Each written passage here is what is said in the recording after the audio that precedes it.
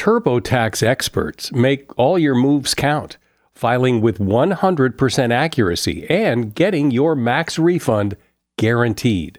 So whether you, say, started a podcast or side hustled your way into some great concert tickets or sold some cherished Hollywood memorabilia, switch to TurboTax and make your moves count. See guarantee details at turbotax.com/guarantees. Experts only available with TurboTax Live. Today on Something You Should Know, why do you sigh? Usually it's because you're tired, sad, or relieved. But there's also a biological reason that I think you'll find fascinating. Then, you know all those jerks you have to deal with? What's the best strategy to handle them? They call it porcupine power. It's showing a flash of anger and giving them a hint that you're not going to put up with their abuse. If you've got that kind of jerk on your hands, flashing a bit of porcupine power sends the message to them, no, I am not an easy target. Also, I'll reveal some things about airlines I bet you don't know, and how to take stunning images with your cell phone camera. Whenever you get an opportunity to photograph in the first parts of the day or the last light of the day, you're going to find that there's that golden view. You're going to find a pink hue. You're going to find this dance to the light. All this today on Something You Should Know. Always find what you love and love what you find at Total Wine & More. With so many great bottles to choose from at the lowest price, it's easy to find your favorite Cabernet or Chardonnay. Or maybe you're more of a whiskey drinker. One of their single-barrel bourbons is sure to please. With a little help from one of their friendly guides, find the perfect bottle that's just right for you. Hosting friends or family and don't have time to shop in-store? No problem. Total Wine & More makes it easy to get everything you need for any occasion with curbside pickup and delivery. But you know what the best thing about shopping at Total Wine & More is? That every bottle comes with the confidence of knowing you just found something amazing. With the lowest prices for over 30 years, find what you love and love what you find. Only at Total Wine & More. Curbside pickup and delivery available in most areas. Visit TotalWine.com to learn more. Spirits not sold in Virginia and North Carolina. Drink responsibly. B21. Something you should know. Fascinating intel, the world's top experts, and practical advice you can use in your life. Today, Something You Should Know with Mike Carruthers. The interviews in today's podcast are on topics that are about as universal as you can get. Dealing with jerks, because who doesn't have to do that? And taking better pictures with your cell phone camera. You've got your camera with you all the time now, so why not take better pictures? And you're going to hear some really simple but very effective techniques that will make your pictures look so much better. All that's coming up today, but we start off with a sigh. You know, a sigh. It's defined as a deep, long breath about twice the volume of a typical breath. Tiredness, sadness, and relief can all trigger you to sigh. And some scientists believe that we do it as a way to communicate how we feel. But there's apparently more to it than that. It turns out that the average human sighs about 12 times an hour. And research from UCLA shows that doing so serves as a sort of stretch for your lungs. That sigh inflates tiny sacs in the lungs where oxygen and carbon dioxide pass in and out of the blood. Normal breathing can't get it done, so if you didn't sigh, your lungs would fail over time. So you should sigh as much as you want, and that is something you should know. You have no doubt had to deal with your share of jerks. The world seems full of them. But have you ever wondered, why are people jerks? Are real jerks jerks all the time, or are all of us potential jerks under the right circumstances? Perhaps most importantly, when faced with a jerk, what's the best approach to take to get whatever it is you want? Here to discuss that is jerk expert Bob Sutton. He's a professor of management science and engineering and professor of organizational behavior at Stanford. And he's author of the book, The A-Hole Survival Guide, How to Deal with People Who Treat You Like Dirt. Hey, Bob, welcome. It's great to be here, Mike. So I like this topic. I think everybody likes this topic because we all have to deal with jerks in our lives. And I think one of the questions people have is, well, why are people jerky? Why do they act that way? It doesn't really help anything. So why do people do this? So researchers have looked at lots of different reasons. If you want to pick the top three reasons, the first thing is when people have power. It's one of the most reliable ways to turn people into somebody who focuses on their own needs and ignores the needs of others. The second thing is being in a hurry. We're all in a hurry. It's like, or many of us. And the third thing is sleep deprivation. And if you want to throw in a little spice in the modern era, it turns out when you don't have eye contact with them, you lose empathy for them and you get nasty. And I think that's not a bad summary of much of modern life, unfortunately. And by the way, one thing that I would argue is that all of us, under the wrong situation, can treat other people badly. And there's a tendency to not quite be so self-aware. So it's a big problem. We all have it in varying degrees. And I can look back. I think I'm self-aware enough to know that I have been a jerk to people at times when things are going wrong and I'm frustrated, and maybe I haven't had enough sleep, and maybe I don't have eye contact with them. So do you think most jerks are self-aware, or are they not? So the evidence about self-awareness with jerks is that most of them are remarkably unself-aware and tend to think that everybody around them is acting like a jerk when in fact they're just throwing it back. And the best way to figure out if you're a jerk is to have someone in your life who is close to you and cares about you and tells you when you've been a jerk. One of my favorite stories is Winston Churchill and his wife Clementine.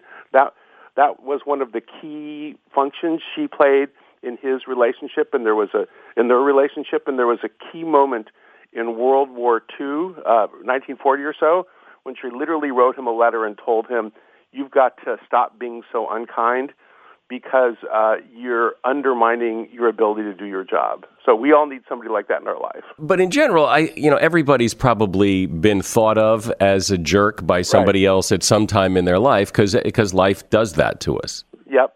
I think that's right. And that's not the problem so much as those people who are consistently jerks to everybody or just about everybody. So I make a distinction between a temporary jerk and a certified jerk. So all of us under the wrong conditions can be temporary jerks. And when any of us are in a prolonged relationship, and I focus on the workplace, with somebody who treats us badly and leaves us feeling demeaned and de-energized, the evidence, and now we've got literally tens of thousands of studies in all sorts of contexts, are if you have an ongoing relationship with somebody like that, it's bad for your mental health, it's bad for your productivity, it's bad for your creativity, you're more likely to quit your job. So there's a whole bunch of mental health and also organizational financial implications of it. Wow. So not only does being a jerk have implications, just being around them has implications. Oh yeah, so it's contagious. There's a great set of studies that show that nastiness spreads like a common cold. So one of the most reliable ways to turn into a jerk is, and this is the advice I teach at Stanford, I always give to my students, look at the people who you are going to work with. You are not going to change them. You are going to become like them. And it really is very powerful. And that can sometimes be wonderful because, years ago in the early days of Google, I used to hang around there now and then, so I gave a talk there, and I remember a woman came up to me afterwards and said, "So I'm actually not a very nice person, but I have to be nice here to get my work done." So that's the opposite effect. So who you are around has a huge effect. But it only works that one way. In other words, as you said, if positive people can't turn negative people positive, negative people pull positive people into their hole. So the evidence is that bad is stronger than good. So negative emotions are more contagious and more difficult to get rid of. So if you have a nasty supervisor or around a bunch of nasty people, it is more contagious. But positivity, although weak, and there's even this thing called the 5-to-1 rule that researchers have shown that negative emotions and other negative things have 5 times the impact of positive things. So that's one of the rules: is you got to be relentlessly positive to make up for this negativity. But being in a positive place does help. There are different kinds of jerks, aren't there? I mean, there's the kind of the obvious, mean, nasty, treats people like dirt kind of jerk. But other people, they're seemingly nice people, but I still walk away thinking, what a jerk. So I talk about various kinds of jerks, and there's a particular sort of jerk when we've got very good experimental evidence. You might call them a petty tyrant.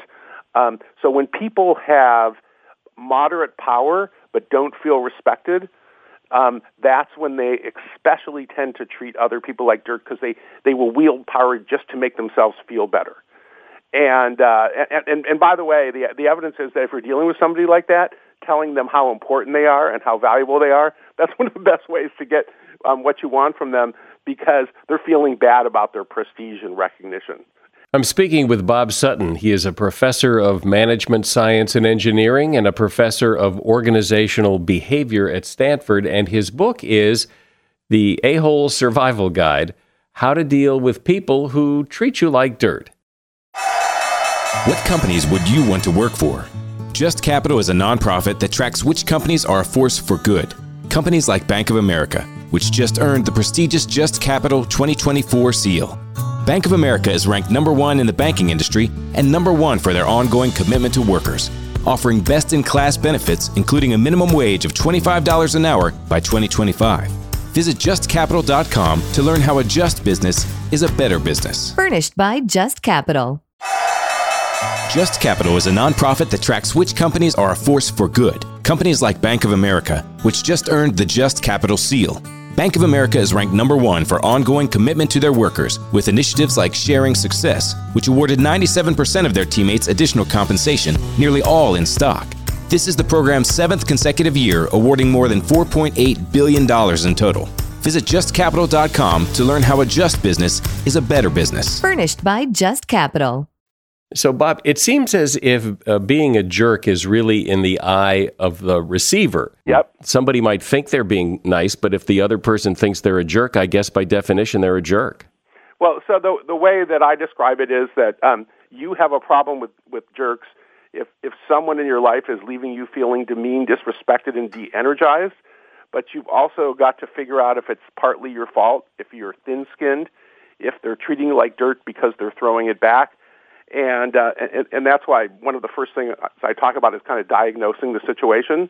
So one of the most important things to do is, once again, to have other coworkers, other colleagues, other peers, and to ask them, am I just crazy, or is that person a jerk? And if every single person around you tells you that, yes, I feel demeaned by that person, that's a sign you've got a certified jerk on your hands. But if it's just you, well, there's lots of explanations. Right. So you make an excellent point. Who does these certifications? The certification. Well, there's not an official society for labeling jerkdom that I know of. Maybe there should be. But I know some jerks who, if they did have that certificate, would hang it on their wall. Oh, yeah. Part of that is this belief phenomenon in Silicon Valley that jerks get ahead.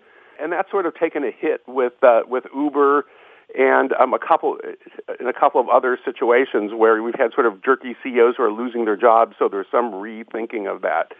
But yeah, there are people who are proud to be jerks and proud to get ahead. So what's the theory, what's the science say of the best way when you're face-to-face with a jerk? Uh-huh. What's the best way to respond? Well, I wish there was a one-size-fits-all solution, but to me, you got to assess the situation, and the two main things are how much power you have. If you're the CEO, so one of the guys who actually blurred my book, his name is Paul Purcell. He's CEO of a company called Baird. It's a big financial services company, and he has a no-jerk rule, and he just fires them. So bless you if you have that much power, right? But for most of us, the question is, how much power do I have and what exit options do I have? And then you got to figure out, well, can I get out? Getting out's probably the best solution for most of us. Lots of evidence that people who quit nasty organizations and nasty work groups, they do better. If you can't leave, then maybe you got to find ways so you don't encounter them quite as much. There's great evidence that if you can get 25 feet away from the local jerk, the chances that you will be infected go way down, for example, like in an open office and stuff, very good evidence. And then a lot of us are in situations for short periods of time or long periods of time where we've just got to take it. So that's where you start, say things like, it's not my fault, see the humor in it. And then the final thing is, if you have power and you have a posse, then you might want to fight back. What about just in those situations where, it's just momentary? It's the customer service guy or the maitre d' at the restaurant or and he's wielding his power in his little kingdom there, but you're trying to get something and he's in the way. So is there some tactic there? To me, that's sort of a microcosm of the longer term situation, which is either you decide you're going to look for your power in the situation and talk to the boss or push back a little bit. So if it's a maitre d' of a restaurant, you probably aren't going to see them again, and they're not going to be the most important person in your life. So politely pushing back and showing a little bit of porcupine power might actually work.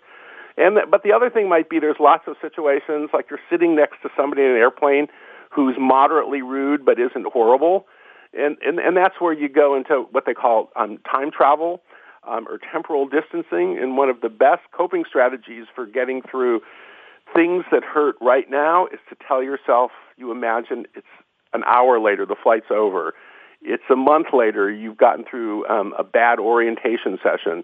It's a year later, and you've gotten through, say, your first year at West Point, one of the examples I use in the book, and you look back on it, and it wasn't so bad. So this idea of time travel or temporal distancing, looking back from the future, there's great studies out of UC Berkeley that show it's one of the most effective ways to avoid overreacting, both in terms of lashing out and in terms of your physical and mental health, to deal with difficult situations, including somebody who makes you feel like dirt. What about and I have a few stories about this, but what about out-jerking the jerk? So out-jerking the jerk works. Two main situations. One, when you have power, it works. If you're the boss, it works. If you're that really, really important client, it works. The other thing is there's this great research on what they call Machiavellian personality, and these are often people who were high school bullies, by the way. So these are people who, when they make you feel bad, it makes them feel good, and they don't understand being nice or being flattered. What they understand, they call it porcupine power. It's showing a flash of anger and giving them a hint that you're not going to put up with their abuse. If you've got that kind of jerk on your hands, flashing a bit of porcupine power sends the message to them, no, I am not an easy target. So doing an assessment of who you're dealing with is very important. I'll tell you my story. I was at it was a show. It was a restaurant and there was a show. And one of the people in our party you had to be 21 to get in, and my nephew was with me, and he was like just shy of his 21st birthday, but he doesn't drink, he doesn't, and it was a magic show, and he was a magician. He really wanted to see this, and the guy at the door said, "There's no," and he was just a jerk about it. So the guy that was with us pulled him aside, and he said, "I'll tell you what we're going to do. You're either going to let us in, or I am going to make the biggest scene here in the lobby." And caused so much trouble. And the guy said, "Right this way, sir. Your table is waiting." And we got in, and I thought, bravo. It wasn't. Well, so that was I love that example, because that's a case where we're talking about petty tyrants, somebody who aren't prestigious but have some influence, that you just sort of showed him that he didn't have as much influence as he thought. Right. I sort of like that story. It was great. And not only did we get in, it just felt so good. It was just because the guy was such a jerk. He was just, he couldn't have been jerkier. That said, I always warn people to throw it back or to be nasty in small doses and with proper precautions, because if you do it to the wrong person, well, you can end up in jail and stuff like that, so you gotta be careful. Right. I love that story. Do you think that these jerks, that they feel pretty good about themselves, that they think, yeah, life's going pretty well, I'm pretty good at this? So essentially, there's two types of people. It's an oversimplification, but it's true. There's people who are what I would call strategic jerks. These are people who believe that the way they're going to get ahead is by leaving people feeling demeaned and de-energized, exploiting them, ignoring them, and by the way, there are some organizations in some settings where that actually works. It's a nasty dog-eat-dog world. But then there are, but if you can convince them that it's actually not working, then you can make some progress, including some organizations I know that will take star salespeople who treat everybody like dirt and subtract $100,000 from their pay. They learn pretty quick. But the worst ones, and this is the cluelessness we're talking about, people who don't realize that they're treating other people like dirt, they're ignoring them, they're saying insensitive things to them. And that's a large percentage of them. It's actually more difficult because they first have to reach self-awareness. So a lot of it depends on who you're dealing with. And as I say, the people who are strategic jerks, since they're sort of game players, if you can convince them that it isn't working, including, as I say, one firm I know that subtracted the pay of salespeople, they literally would write an A next to their name at the end of the year and go talk to them and say, either you change or we're going to get rid of you and we're going to subtract a bunch of pay for a year. So once again, know your jerk. What does it ever work when you call people out on it and say, why are you being such a jerk? So it does work, especially if they're being clueless and especially if they need you. So those are the two situations. And so one of the classic thing is that if you call somebody out who's being rude and is in a rush, then that really helps. In fact, it's kind of ironic, but I get all these emails. I got an email from a rabbi. This rabbi writes me that he was really in a rush and was being rude to parishioners and being rude to his cantor and so on. And his cantor pulled him aside and said to him, you're a rabbi, you're supposed to be nice to people, and said, you are treating everybody abruptly and like dirt and leaving people feeling bad. I know you're in a hurry. And this guy was like, oh, I can't believe I was such a jerk. Well, your advice is applicable to everybody. I mean, who doesn't have to deal with jerks? I mean, I don't think a week goes by that you don't come face to face with one of them. So it's good to know how to handle them. But also, what I was a bit surprised to hear is that if you're not careful, you can become one yourself if you hang around the wrong people. My guest has been Bob Sutton. He is a professor of management, science, and engineering, and a professor of organizational behavior at Stanford. And his book is The A-Hole Survival Guide, How to Deal with People Who Treat You Like Dirt. There's a link to his book in the show notes. Thanks, Bob. Thanks. Great to talk to you, Mike. Hi there. Sorry for the interruption, but are you enjoying this show on Google Podcasts? You should know that the Google Podcasts app is going away this spring. That's right, going away, gone as in no longer available. You can still enjoy this show elsewhere, though. Try out Spotify or Amazon Music, or maybe TuneIn is more your style. Whatever app you switch to, be sure to follow so you never miss the next episode. And thanks for listening, wherever you listen.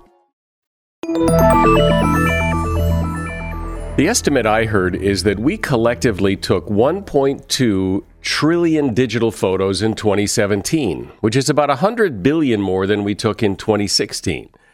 We take a lot of pictures.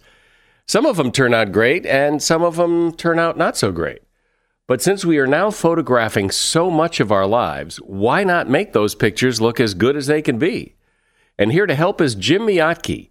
Jim is a photographer. He's founder of BetterPhoto.com, and he has a course called Outstanding Photography that you can find at his website, BetterPhoto.com. Hey, Jim, so nowadays everybody has a camera with them at all times because there's one in their phone. So how do you as a professional photographer rate those cameras? Do you think cell phone cameras are pretty good cameras? Yeah, actually, I do. There are limitations when it comes to creative outdoor photography, but I find myself using my smartphone a lot because it's so convenient. And the camera technology on the upper end phones has grown and improved so much over the years that it's quite good. So you may not be able to control things like shutter speed to get a certain creative effect when you're doing like super creative photography. But you can definitely control your compositional choices, and you can make, I'm seeing photographers, both professionals and hobbyists, making stunning photos, even with a smartphone. Yeah, I've seen some of those commercials for, I guess it's for the iPhone, where people, where they show the photographs that people have taken with an iPhone, and I think, wow, that is amazing. Yeah, it really does color and sharpness quite well.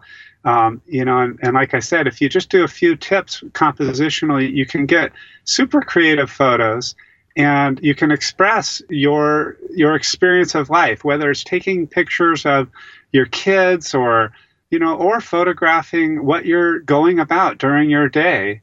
You can make photos that are quite balanced or eye-catching, not just capturing the subject, but capturing it creatively. So let's talk about that, because I'm one of those photographers who, well, calling myself a photographer is a bit of a stretch, but I'm one of those people who takes pictures who very often looks back later at the picture and is disappointed that, it didn't really capture the moment. It isn't what I'd hoped it would be. So what am I doing wrong? What mistakes am I making, and how do I fix them?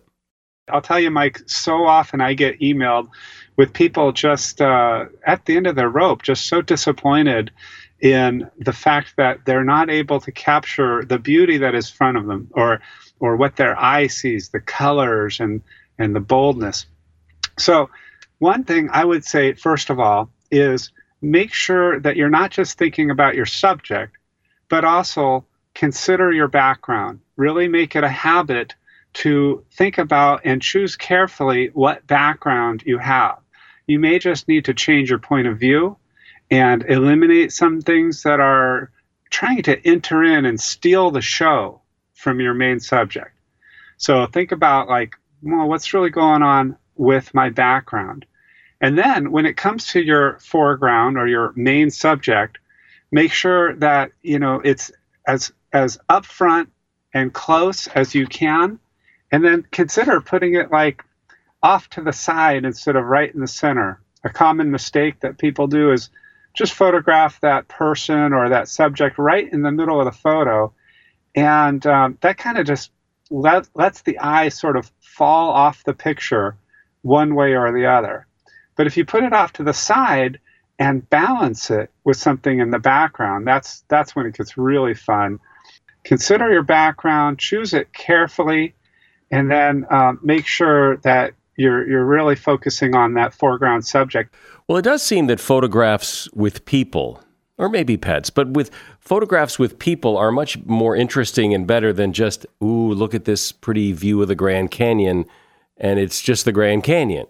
I love including the human element in my nature photos whenever I can. Now, some people, they just really love nature in its purity, and that's what they want to capture, and that's perfectly fine. If you're photographing, say, the arches or, some beautiful seascape or some snow-capped mountains, and you just want to capture that, that's perfectly great. But we love to look at pictures of people. It's a common thing that I see in our contest, and it's a common theme that I see in social media is more eyes are drawn to pictures with people or animals in them. I've heard advice like if you're taking pictures of kids to get down to their level. Yes? Is that generally a good idea? Oh, it's so good, Mike. It's like something that very few people know to do or think to do. So just by doing it, you immediately put yourself in the top 90% of kid photography. You put yourself up in the upper echelons, because getting down on their level and photographing eye to eye is so much more unique than the typical adult looking down. You can even get even more creative and get down on your belly and look up at them. or sometimes I like to get on a 3-foot step ladder and use my camera and photograph down so that you see this huge head and these tiny little feet. You do whatever you can to get something that's unique, because that is what's going to catch the eyes. Perhaps the most common photograph today is the selfie. So what makes a good selfie, and assuming there is such a thing, and what makes a bad one? Selfies are so prolific. The most favorite selfies that I see are when people are including others. You have a relationship going on, you have a group of friends or your family, and you're all in the background.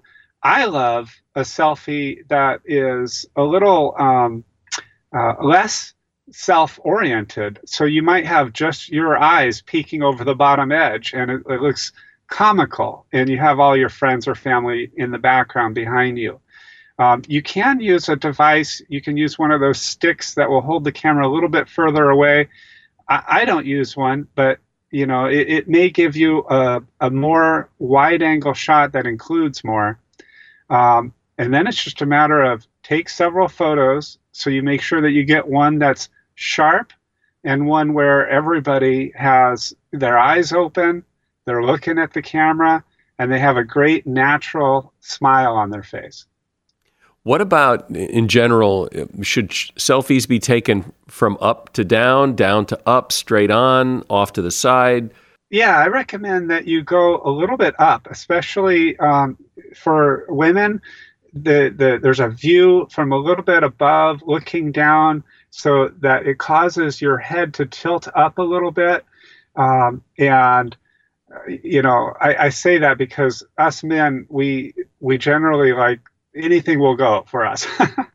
But if you want to have that complimentary look, you go a little bit up and then go down. And I do that when I'm photographing a more professional portrait of a person as well. I try to get just a little bit up so it causes them to hold their chin just slightly up. And then it's the most important thing is engaging. So, if you're photographing yourself or a group, if you just, let your hair down, so to speak, and remember that it's not about you. Nothing in life is about you. And think about how you're just expressing joy and love, then that's where you get the natural expression that really comes through as authentic and happy and joyful, which is what people really want to see. We've been talking a lot about what makes a good picture, but what do people do that screws it up? Probably one of the most common mistakes is to photograph where everything is just too far off in the distance and there is no foreground object, nothing that the eye can really settle upon. Another common mistake is that we photograph at times of the day when the light is just kind of dull or flat. There's nothing really magical happening with it. So whenever you get an opportunity to photograph in the first parts of the day or the final moments, just the last light of the day, you're going to find that there's that golden view. You're going to find a pink hue. You're going to find this dance to the light. If you also see like a foggy day, go ahead and photograph like crazy, because the fog will have things in the background disappearing into the mist, and it'll add this mysterious element to the photo. A bright overcast day can be a fantastic time to photograph pictures of your friends and family. But for once the light level gets a little bit too low, then it's blah. It's kind of like lacks that oomph. When people take pictures, they go, okay, let's take a picture. Okay, well, you get over here so we have the light shining on you. But then often the sun is shining on them and they're all squinting because the sun is so bright, and then the picture gets washed out. And so what generally, if everybody's standing in the front yard and says, okay, let's take a picture, what's the best way to approach that picture? If you're doing that like in a typical sort of midday situation, the best thing is to find something in open shade. if you can find something where it's in shade but it's out in the open so it's nice and bright, then you can allow all those light beams to be reflected and bounced back and forth to everybody. Now, the portrait or the group photo might be a little bluish in that open shade. So it might need to have a little filter to warm it up a little bit, but that's a beautiful way to make it so that everybody's comfortable. The other case is going back to that bright overcast. And then a third situation is if you are photographing at the sunset time, or, if by some crazy chance you happen to be a morning person and you're photographing in the first part of the day, then if you have people facing the light source, looking at the sunrise or the sunset, it will be so diffused by going through the atmosphere that it will be a lot less intense usually. How much of good photography do you think happens after the fact now? Whereas before, you'd get your pictures developed and they came in the mail or they came from the photomat or whatever it was, and there were your pictures. But now you can go in and do all kinds of things. Do you do that with everyday pictures, or do you think that it's best to leave them the way they were done? I definitely think that it is best to enhance them after the fact. And I know that might make some people feel a little frustrated, but the frustration comes from the fact that it takes a little bit of learning. We're all really busy in life and there's a lot of things going on. But if you can just devote a little bit of time to learning how to work with the photo after the fact, it will set you apart so much. But what is the one thing? Because you could spend a lot of time and a lot of money on all these programs working with your photos after the fact to make them look good. And most people aren't going to do that. But what is the one thing, if you had to pick one, that people might want to do that could make the most difference? That's a great question. And the one thing that I would recommend is learning how to adjust the exposure so that you bring up the exposure a little bit and darken the shadowy areas of your photo a little bit. It's a way of adding contrast, but I don't recommend people necessarily jump right to the contrast controls. You really want to increase the exposure of the bright areas and darken the shadowy areas to make it pop more. I'll give you one little bonus tip too, and that's if you can slightly vignette your photo. You know how, like when you look at a photo and the corners are a little bit darker? Well, if you do that, that will really make your scene pop. Now, you want to make sure that you do it subtly so that you make the effect happen, you darken those edges, and then you back it out just a little bit so it's almost subconscious, and it's just this slight darkening of the edges. Are there any apps that you can put on your phone? I mean, I know there's a lot of photo apps, but ones that you like in particular that can help people take better pictures? I use a couple apps that I like. There's one app that slows the shutter or creates an effect of a slow shutter, so you can get kind of a blurred motion, kind of creative effect. But I don't use any of the little add-on lenses myself. I just like to keep it simple. And then I use what's called a mirrorless camera for when I want to get even more creative. It's so much smaller than my old digital SLR camera, which is just collecting dust now. But it allows me to get creative. It's kind of like in between the smartphone and the big, bulky digital SLR. What are the apps you use? So one is called Slow Shutter, and that gives me that slow shutter speed effect. And then the other apps I use are all the social media sharing apps. Instagram. I like Google Photos for, inputting all my photos up, and they automatically put them into little movies or animations or albums, and it's a fun way to share things very, very quickly. I also use an app for telling when the sunrise and the sunset is happening, and I think that app is just called Sunrise Sunset, and that allows me to know exactly when to be out photographing.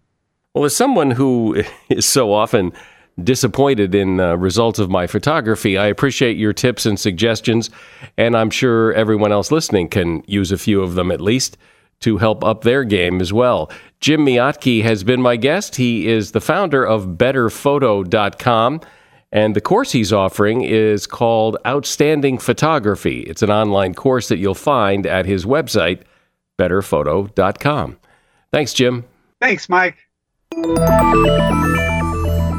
Even if you're an experienced flyer, there are always things to learn about airlines and airplanes and how they work and what you can and can't do and what you should and shouldn't do. For example, you know how all the armrests can be raised except the armrest on the one right next to the aisle? Well, it turns out you can raise that one. There's a small button in a little divot on the underside of the armrest, and it can be useful to lift that up if you want to spread out a bit more. However, some flight attendants may tell you to put it back in place because that helps keep everything in your seat and out of the aisle. Airlines have different flying styles. Southwest, for example, tends to climb quickly and then request direct routing shortcuts from air traffic control since they're above most conflicting traffic. It's one of their signature tricks, and it usually works. It can cut significant time off the flight. American Airlines, on the other hand, doesn't tend to climb quickly. They tend to be gentle for efficiency and passenger comfort. Dogs hate flying. Everybody knows that. And the agents who work with the dog and load them onto the plane, they talk to the dog to try to calm the dog down. So having your dog's name on the crate is an excellent idea. That way, the agent can talk to the dog by name. If you're traveling with a cat and you're concerned about their comfort, don't be. They couldn't care less. Cats take flying all in stride. The reason they tell you to put your oxygen mask on first and then assist a child is because at 40,000 feet, you only have up to maybe 20 seconds of breathing normal air before you become unconscious. It's not a problem if a child becomes unconscious for a few seconds, as they will regain consciousness when the oxygen mask is put on. But if you're unconscious, you can't help them get their oxygen mask on.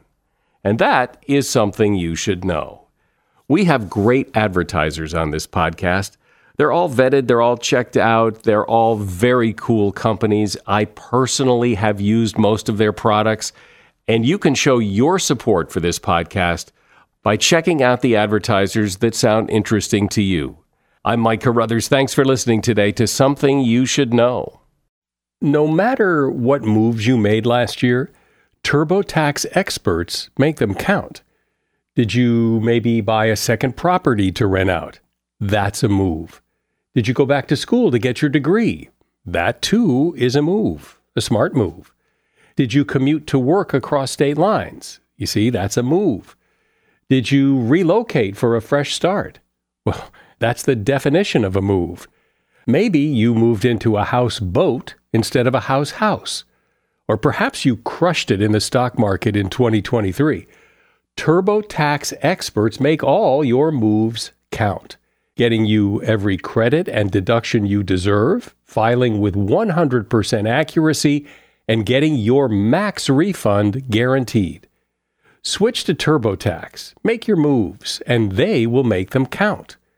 See guarantee details at turbotax.com/guarantees. Experts only available with TurboTax Live. Movies, TV shows, books, podcasts, and more. It's What Women Binge with Melissa Joan Hart and her friend Amanda Lee. We have Lauren Bosworth with us. Yay! The Hills. So what is like your number one question from fans? The primary question I still get asked was, "What is it real?" In 2024, to me, is a surprising question to get because I feel like everybody has been through the reality TV gauntlet at this point. What Women Binge, wherever you listen.